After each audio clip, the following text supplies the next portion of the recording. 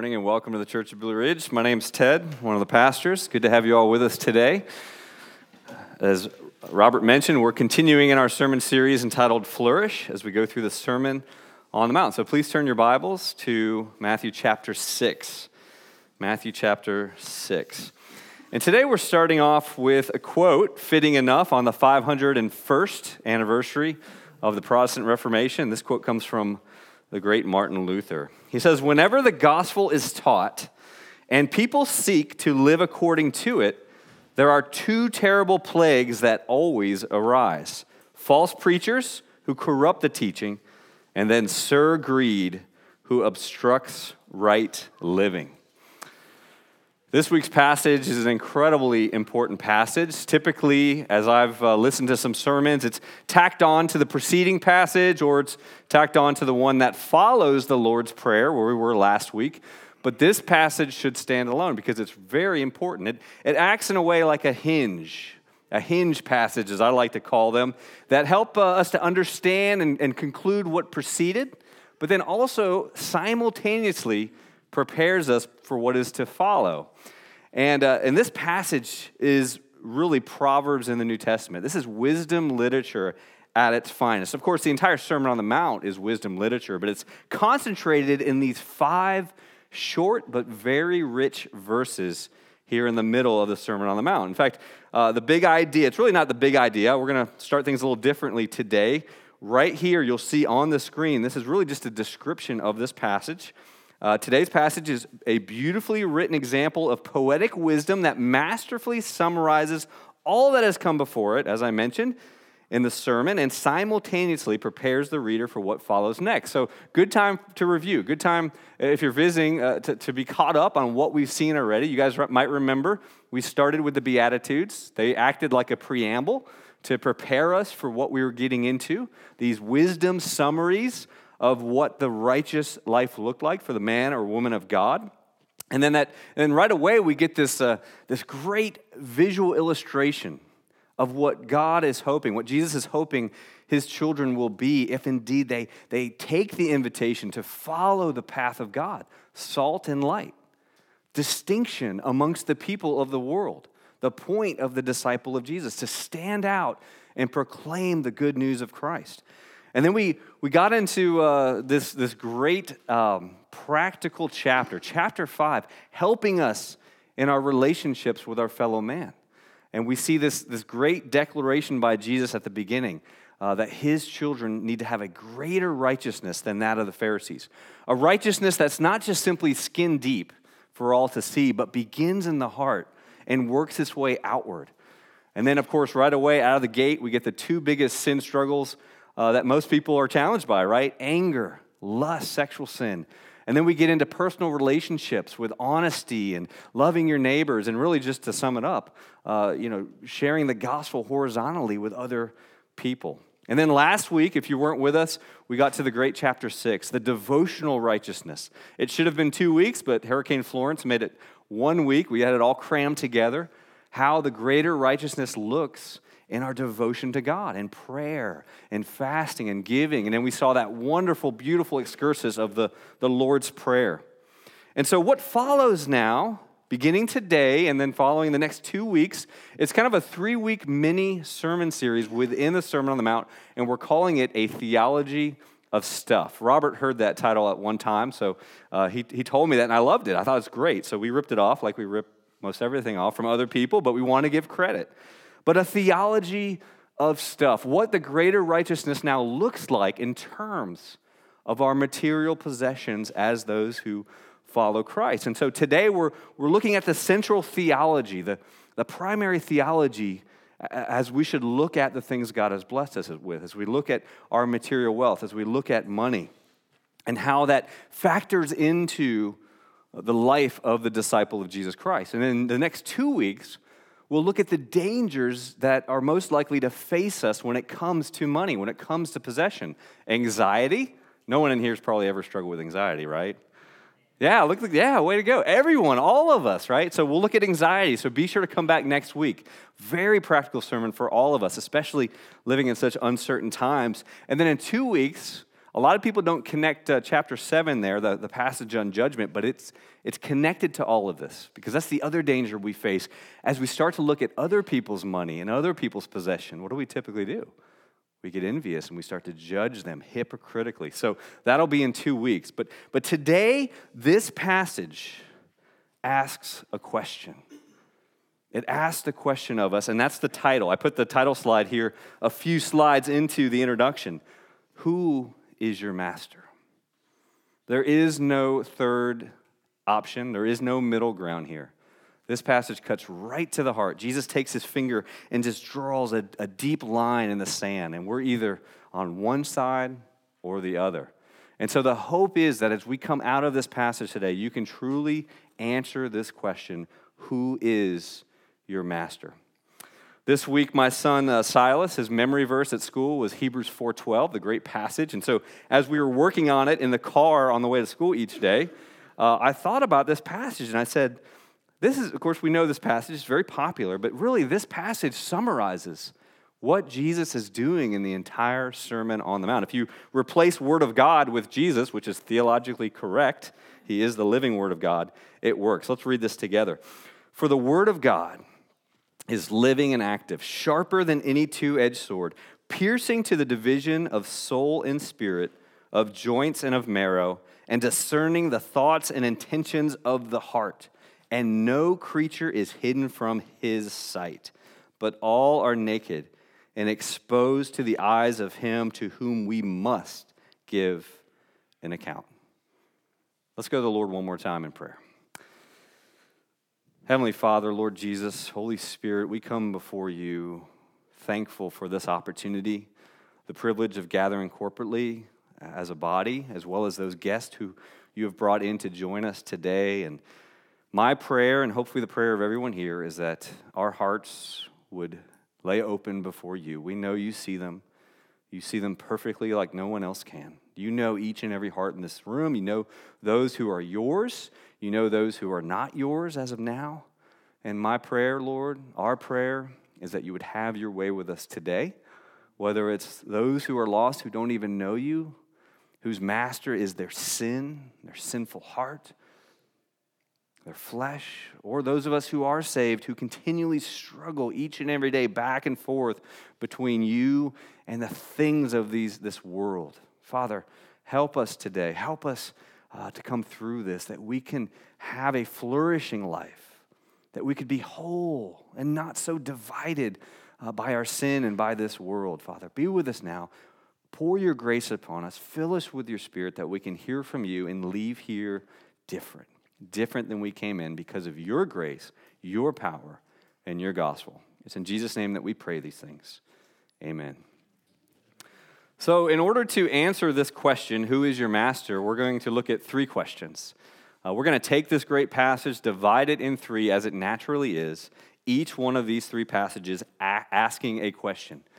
So please take this seriously as you go through. Allow your hearts to be open. Even pray to yourself, oh Lord God, help me to ask and answer these questions honestly. And you'll see the first passage we're going to look at is chapter 6, verses 19 through 21. And this initial question that we must answer, that the text is demanding of us to answer, is this: where is your treasure? Where is your treasure? And by the way, if you've been looking for your heart, I can tell you where you will find it. Same place I find mine, at the feet of where my treasure truly lies. That is the point of it. And as I mentioned, this whole Sermon on the Mount, we've talked about this, but this passage especially, this is like Proverbs. This is wisdom literature.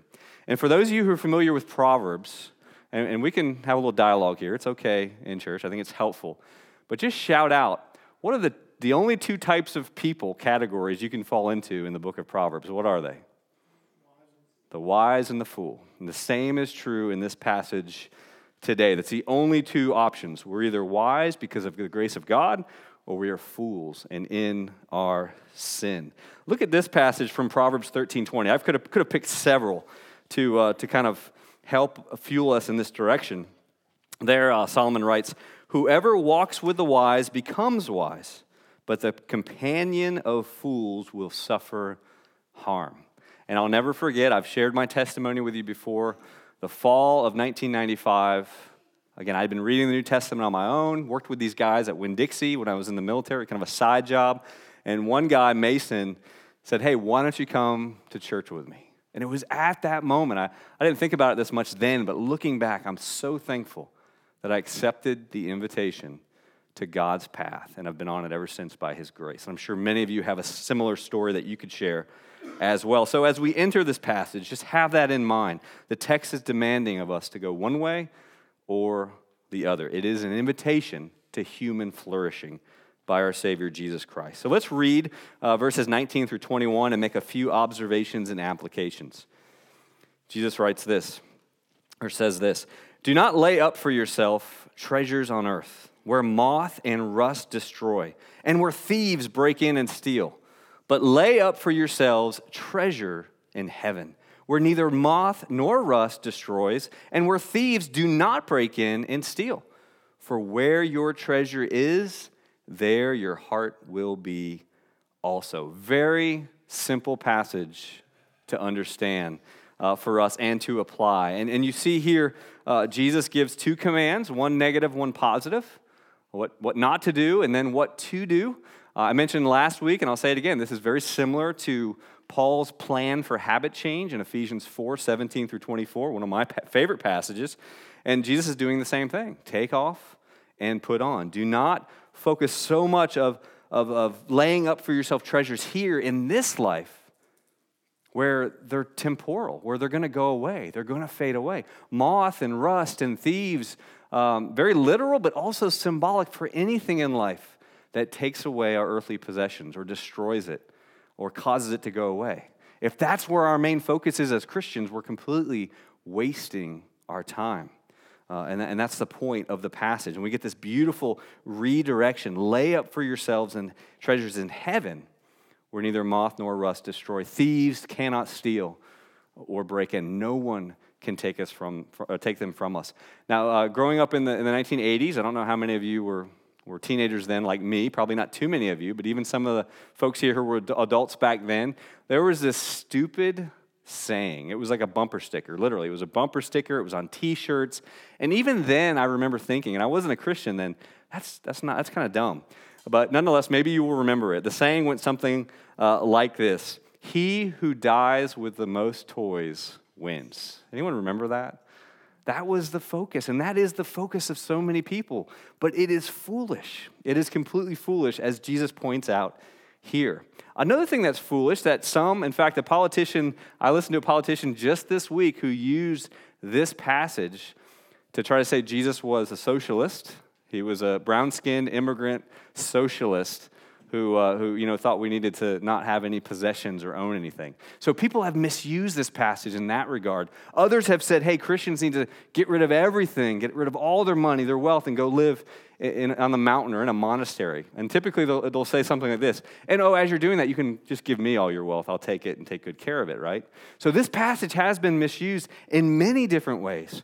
But Jesus is simply helping us as His children to understand what our primary focus should be when it comes to our possessions, when it comes to our things. Material possessions are not evil in and of themselves. It's really our heart and where our heart is and how we view them. Are they the main thing that we're driving after in life? To accumulate wealth, to get to some position of power? Or do we see them, as we should, simply means to an end? So that we, as God's children, can be provided for as we continue His mission and even leverage the things God has blessed us for His glory, for the continuation of the gospel mission. That's what the Lord is getting at here. That's what He's helping us to see and understand. And as one theologian put it, and this is so great, the heart cannot be in two places at once. You ever think about that? How many of you have ever said, hey, I wish I could be in two places at once? A couple weeks ago, I wanted to be at my son's football game, but I had to be in Charleston for something. I couldn't be in two places at once. And that is true of our heart as well. Our heart cannot be in two places at one time. And yet, that's what sometimes we're tempted to do as those who follow Jesus. We go back and forth between focusing on Him and His glory and focusing on the things of this world. And we have to be careful when it comes to that. Let's look at a few applications on this passage. The first one is this, and you'll see a list up on the screen, and these are just some ways for us to understand what laying up treasures in heaven looks like. And the place we have to start first is this. We need to focus on and remember each day what our treasure really is that we already have in Christ. And you'll see some passages there which I highly recommend you write down. These are great passages for meditation, to read and be reminded about what true treasures belong to us, those of us who have been saved. You'll see there Ephesians 1, 3 through 14, also 1 Peter 1, 4 through 9, and we'll look at that other passage here in a few moments, but great passages that remind us of what really matters and what we have as Christians. And here's another slide you'll see next. This comes from William Hendrickson. He listed these. Actually, there were about a dozen of them, and here's 7. These great reminders of what we have in Christ. We have a life that will never end. We have a gift that will never be lost, a hand that will never let go, a chain that will never be broken, a love that will never separate, a calling that will never be revoked, an inheritance that will never fade. If you have been born again, that's what you already have. What does this earth, what does this life truly have to offer us that we don't already have because of the grace of God? Isn't he an awesome God? What a great Father we have. The second way to help is giving sacrificially to the church. I learned, thankfully, early in my walk with Christ that incorporating the worship discipline of giving to the church is an incredible way to help your heart focus on what really matters. It's a discipline as well as an avenue of worship. And we've said this before. We're not legalistic with percentage. We're not going to look at and see. We have a financial secretary separate from our church who handles all that, thankfully. But it's the habit of giving, on setting an amount that you're happy with, that you feel God's given you to give. For some, it might be 10%. 10% might be a starting place. For others, 10% might be a goal. But giving to the church, of course, it's worship, but it's even a discipline to help protect us from being led astray when it comes to money. Another way is, again, in addition to giving to the church, leveraging our resources for the kingdom. Not just our money, but also our possessions, also our time, which I believe time is the most precious thing that we possess. Leveraging these things for the kingdom of God, for the glory. And as you study this passage, one passage you always want to go to is 1 Timothy 6. 1 Timothy 6 is a great chapter to study in unison with this passage in the sermon. And here's a little bit from that passage, 1 Timothy 6, 17 through 19. You'll see it up on the screen. Paul writes there, As for the rich in the present age, by the way, as Americans, this would be most of us in the country in comparison to the rest of the world. As for the rich in this present age, charge them not to be haughty, nor to set their hopes on the uncertainty of riches, but on God, who richly provides us with everything to enjoy.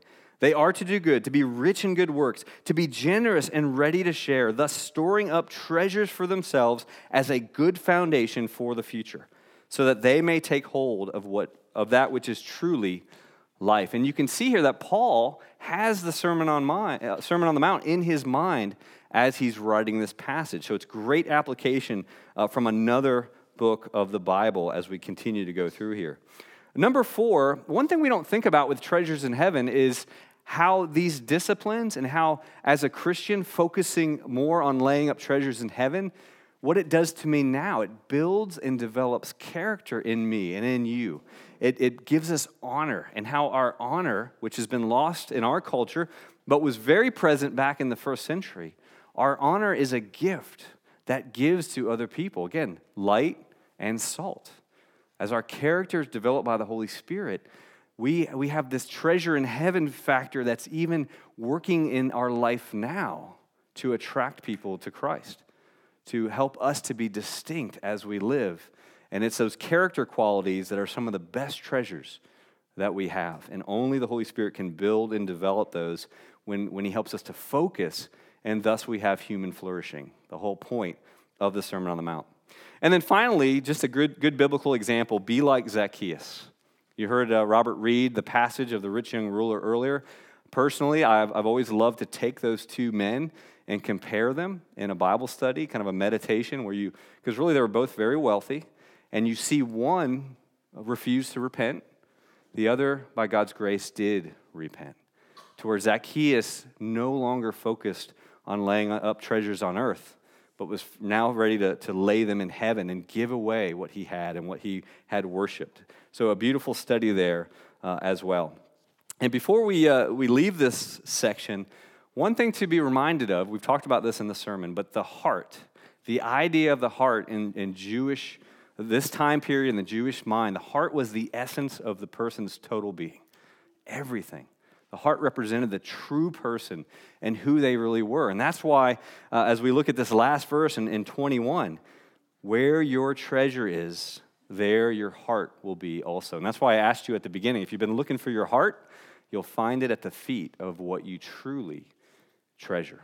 And so I ask you one more time, and I ask myself, where is your treasure? Because that's where you will find your heart. And it can only be in one of two places. The next life, God, His glory, His kingdom, the vertical or the horizontal. The things that this world is continually tempting us with and calling us to make its focus. So that's the first question. Let us now look at the second question. And you'll see it up on the screen. How do you see your stuff? And the word see there you'll see is in quotations. There's a reason for that. We'll get to that here in a moment. But how do you see your stuff? Even how do you see the stuff of others? We could ask that as a sub-question. So let's continue reading in the passage, verses 22 and 23. The eye is the lamp of the body. So if your eye is healthy, your whole body will be full of light. But if your eye is bad, your whole body will be full of darkness. If then the light in you is darkness, how great is the darkness. Now, every time I've read this passage and I get to verses 22 and 23, it's like, did Matthew make a mistake? This doesn't seem like it fits here with everything else. Again, 19 through 21 is talking about money. Verse 24 is talking about money and treasure. Where does 22 and 23 fits in? The eye? What does that have to do? So I was always kind of confused. Well, obviously I've studied this week, and I now understand what Matthew is doing. And there are some complex words in these two verses. Now, in the first century Jew would have understood exactly what Matthew's talking about, what Jesus was saying here in the sermon. But for us, it needs a little bit of explanation. And we need to understand this first and foremost. The eye was a very important metaphor in Jewish wisdom literature. In fact, the entire Old Testament. The eye was a metaphor for the window in between the inner man and the outer man. The eye was seen as the guide to life. The idea that you couldn't do anything in life without the eye. And so as we look at this passage, you can imagine if the eye is healthy, it's going to be full of light. Now, isn't it easier to get around your house when the lights are on than when it's pitch black? So it's a very easy metaphor to understand. So that's important. And really, we could say this. The eye is synonymous with the heart. We've already talked about the heart. So the eye is synonymous with the heart. So Matthew is saying the same thing in a way. He's just using a different metaphor now that the Jews would have also understood, and we can understand as well. Now, there's two words in this passage also that really there's not an English word that fits the Greek word and the Jewish mindset behind the Greek word. And you'll see them, they're actually the description of the eye in both parts of the metaphor. So you'll see in verse 23 the word healthy. Okay, the Greek word there doesn't really mean healthy. So that's not the best English word, but there really isn't one. That's the problem. And so the word there, the Greek word, is actually a word that summarizes what we're chasing after in the entire Sermon on the Mount. It means wholeness. Wholeness as a person, singularity, that we're not so divided, but we're whole, we're one, we're singular. And Jonathan Pennington, who you know is a theologian that we've been leaning on with the sermon series because he wrote probably the most fantastic commentary on the Sermon on the Mount, he defines the Greek word here as whole and generous.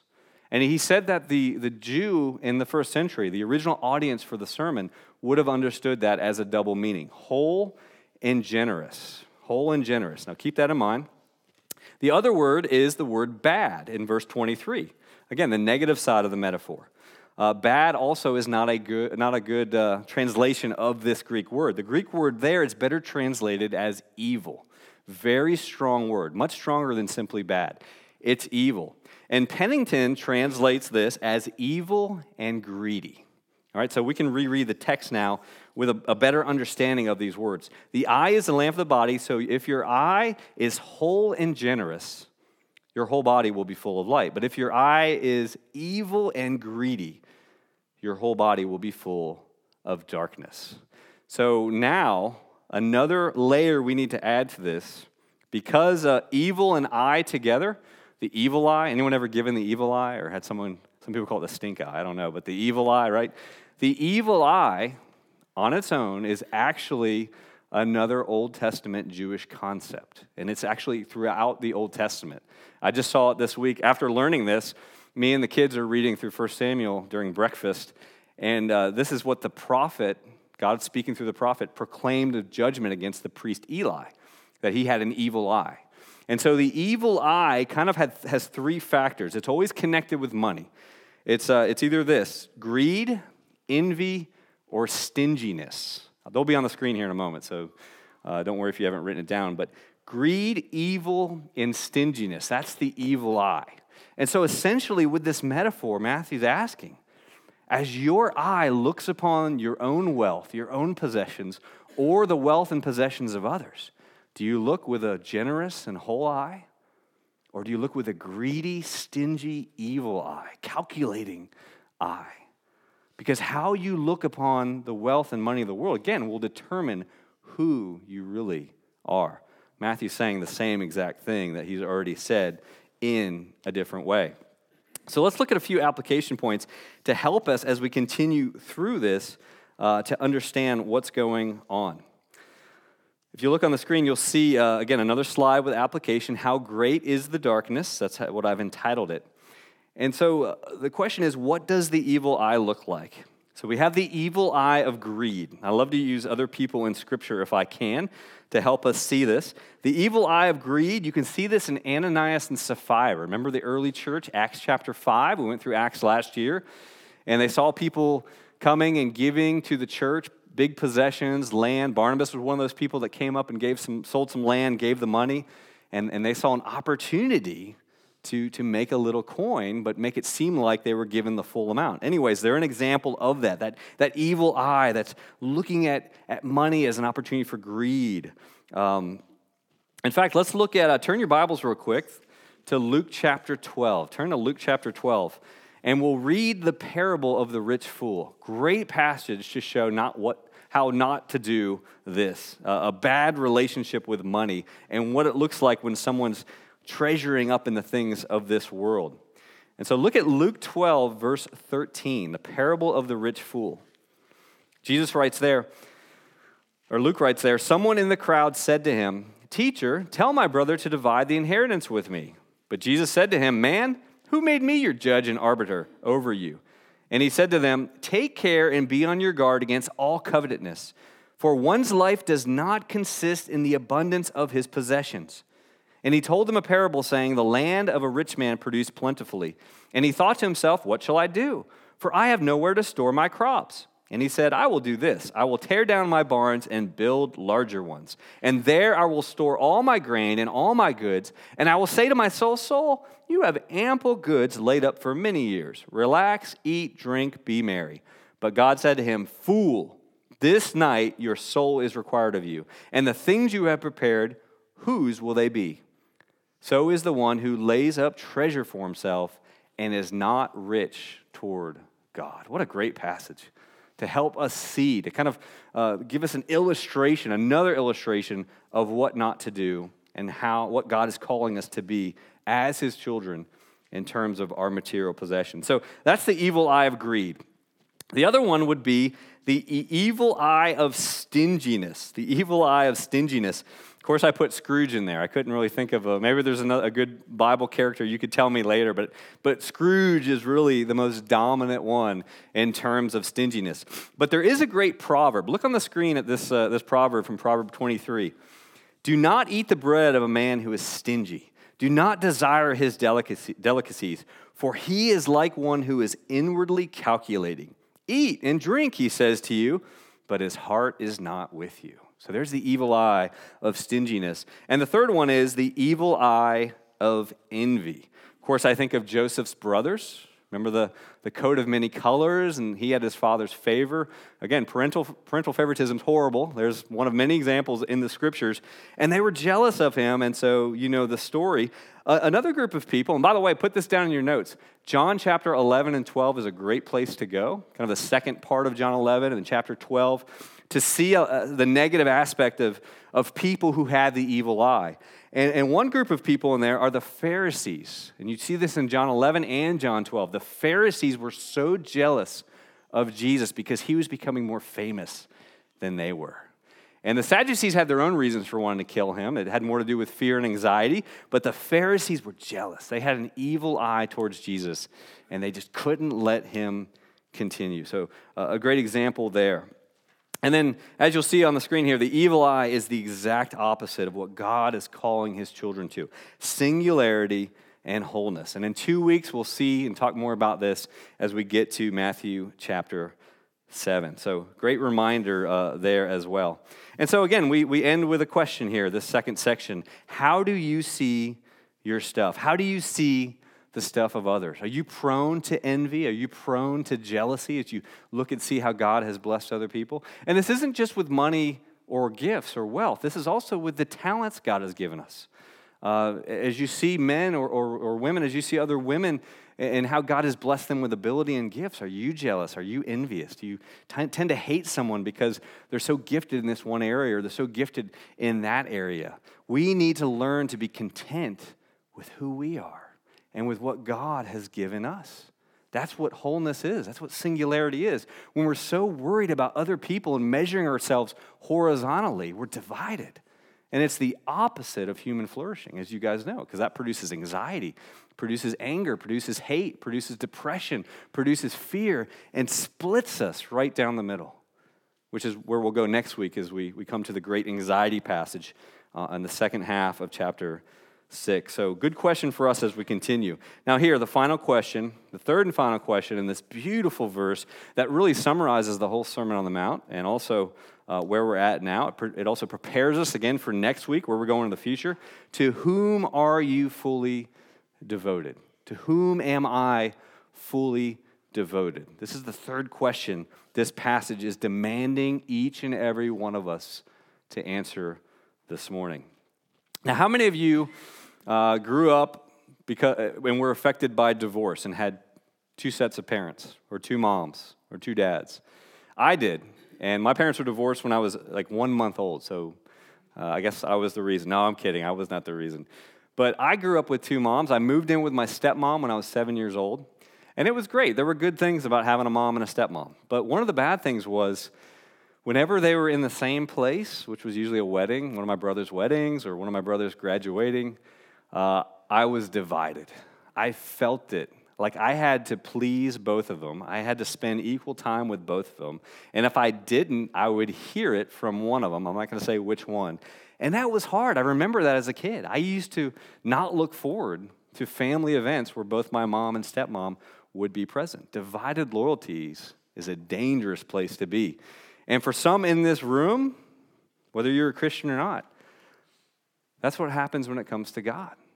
We feel the tug and the pull between this world and between pleasing our Father who is in heaven.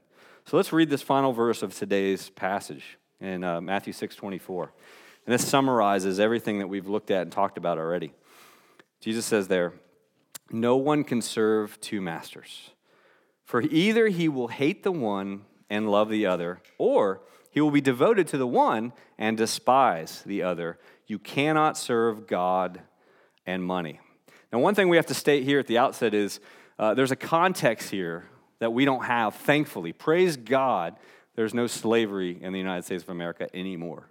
But back then, in the first century, slavery was a part of the culture. So we have to understand that to understand what Jesus is talking about here when he says two masters. If you think that through, you'll see no slave could simultaneously belong to two owners or two masters. It was impossible. It was silly. And that's what the metaphor that Jesus uses to bring out this final point. No one can serve two masters. No one could belong to two masters at one time. As I've already said, the heart cannot be in two places at one time. It can only be in one. For you will hate the one and love the other. And again, going back to my personal illustration, I felt that trying to please both my mom and my stepmom. I began to despise the one who was putting more pressure on me to give equal time or equal love or whatever it might be. I felt that. And you can't live there. You can't exist there. And I think we can all sense that and feel that. The other thing we need to see here, and if you look at that final sentence, the climatic phrase of this whole passage, you cannot serve God and money. Matthew makes a very interesting word choice when it comes to money. He could have easily used the Greek word for money, but he doesn't. He uses an Aramaic word. Now, it's transliterated in the Greek, but it's an Aramaic word that refers to a person's total wealth. Really, everything money can buy. And by using that word, scholars believe what Matthew's trying to do is make money, kind of personify money as a false god. And just like in the Old Testament, you'll see you cannot serve both God and Baal, for example, or God and Molech. That's kind of what Matthew's doing here. You cannot serve God and mammon. So some translations say mammon. And the idea there is he's turning money again into a false god because that's what it is. And this is where he's drawing that climatic point. You cannot worship both. And yet how many of us fall into that soul-splitting, dividing trap of trying to do that? And Jesus would have us free. That's the whole point of this passage. He's freeing us from enslaving ourselves to the things of the world while trying simultaneously to please God. It just does not work. It doesn't work at all. Look at this quote by Jonathan Pennington. I love it, where he ties this week's passage into what preceded it last week. He says, even as it is impossible to live for the praise of others and the praise of God, so too it is impossible to live greedily focused on money and dedicated to God. Now, this morning I've talked a lot about being divided, right? This idea of being divided between God and the things of this world, my wealth, my money. And then also how God's calling us to singularity, to wholeness. But here is the truth. Having a divided soul is actually an illusion. It's not true and it's not possible.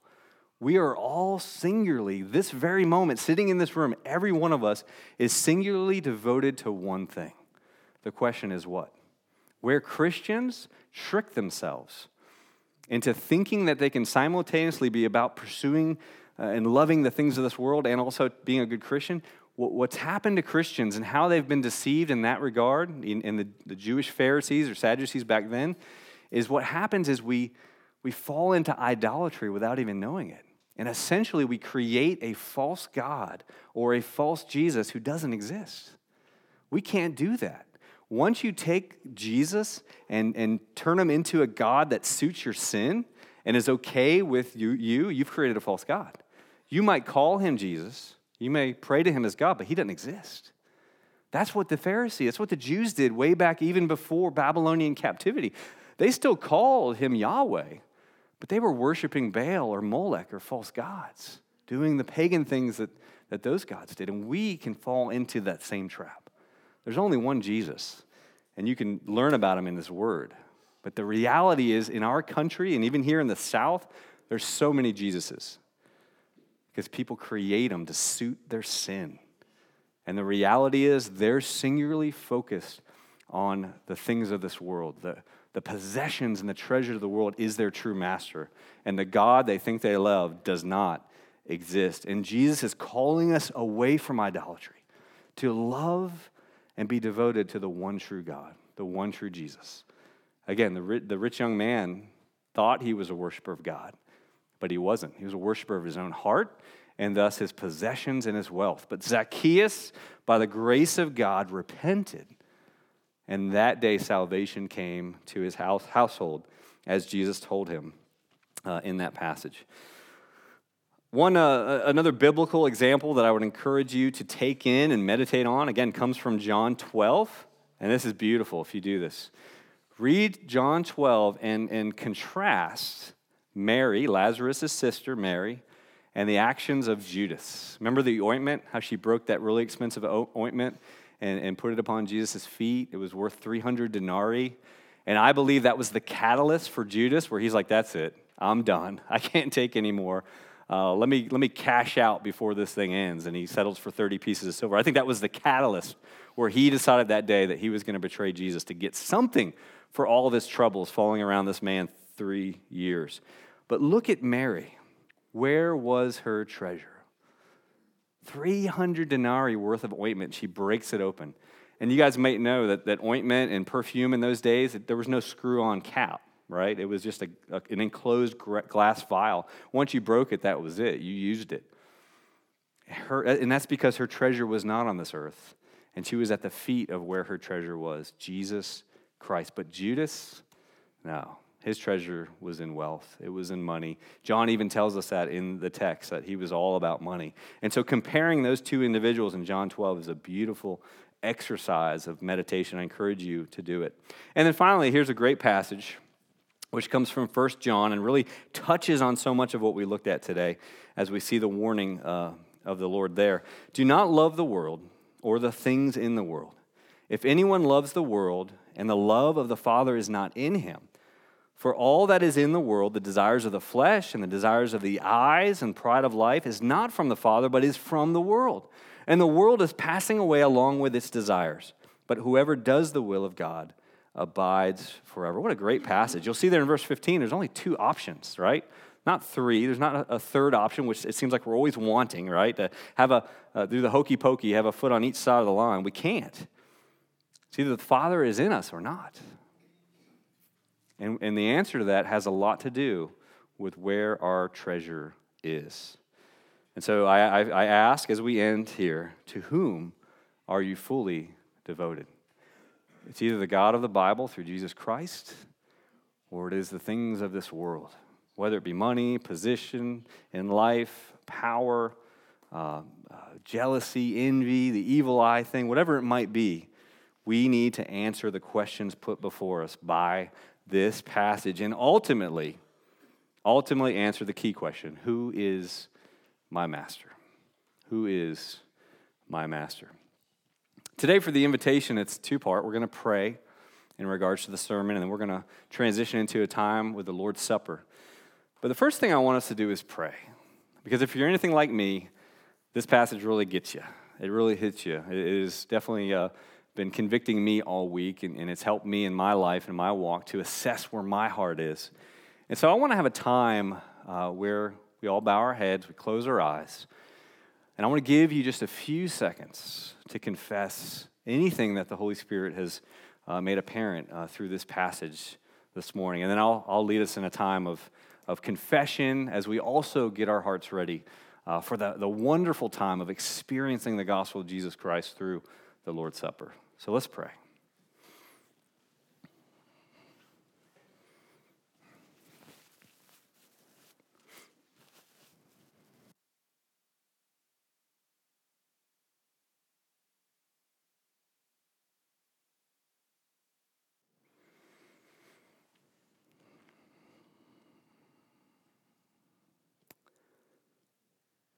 Heavenly Father, we thank you for your word. We take it for granted that we have written copies in our possession. We even have copies on our electronic devices, and your word is so wonderful.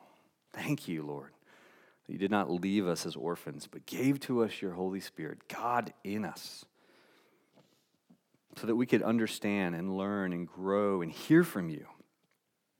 And Lord, as you have clearly pierced us with your word, your sword today, and expose motives and realities at the heart level.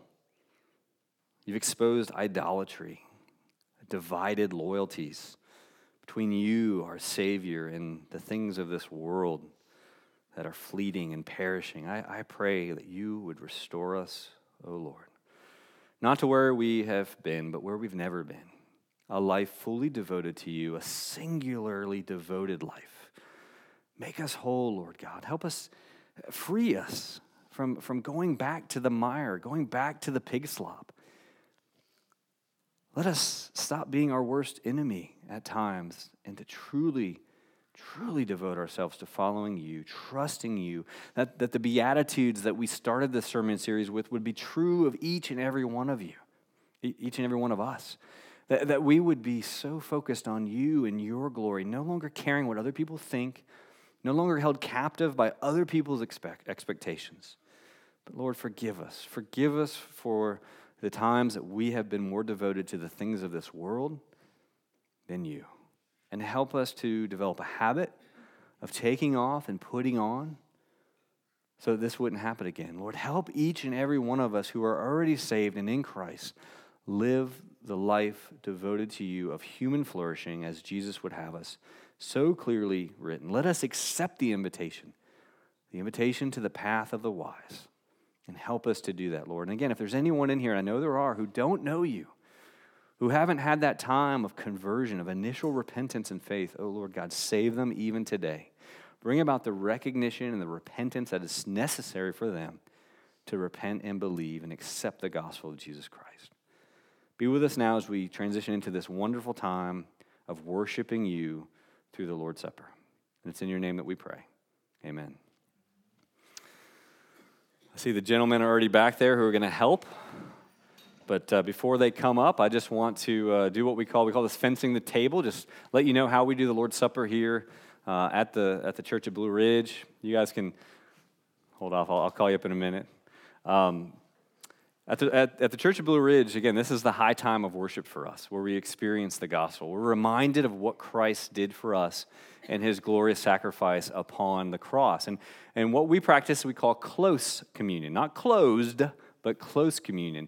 And what that means is, of course, primarily it's for members of the church, but also for anyone who is a born-again believer who worships like we do, who are kind of in our camp, in our theology. And what that is what we call the memorial view of the Lord's Supper. There's nothing special in and of itself of the bread or the grape juice. There's no magic. There's no grace that we get from it per se, but it's memorial. It's a way for us to remember what Jesus did and to worship him corporately as one body, and of course the guests who are here with our body today. And so all we really ask is, if there's any doubt of your salvation, or you know you're not a born-again follower of Christ, let the plates pass and don't worry about it. Just observe and see what we're doing and allow your hearts to be open for God to work in them as we celebrate this great time together. You guys can go ahead and start to pass out the elements of worship. Now, we talked about Judas here a moment ago, and I think Judas, again, is a very important character for us. There's no doubt as to where his heart was when it came to the Lord Jesus Christ. And I think it's very interesting, especially you see this in John's gospel, where Judas leaves the upper room before the Lord's Supper. Now, he was there for part of it, the foot washing, but he leaves. And so now, taking place in this time, this ceremony that Jesus outlines when he gives the instructions for the Lord's Supper, Judas isn't there, but those who treasured him in their heart, his true followers, his true disciples.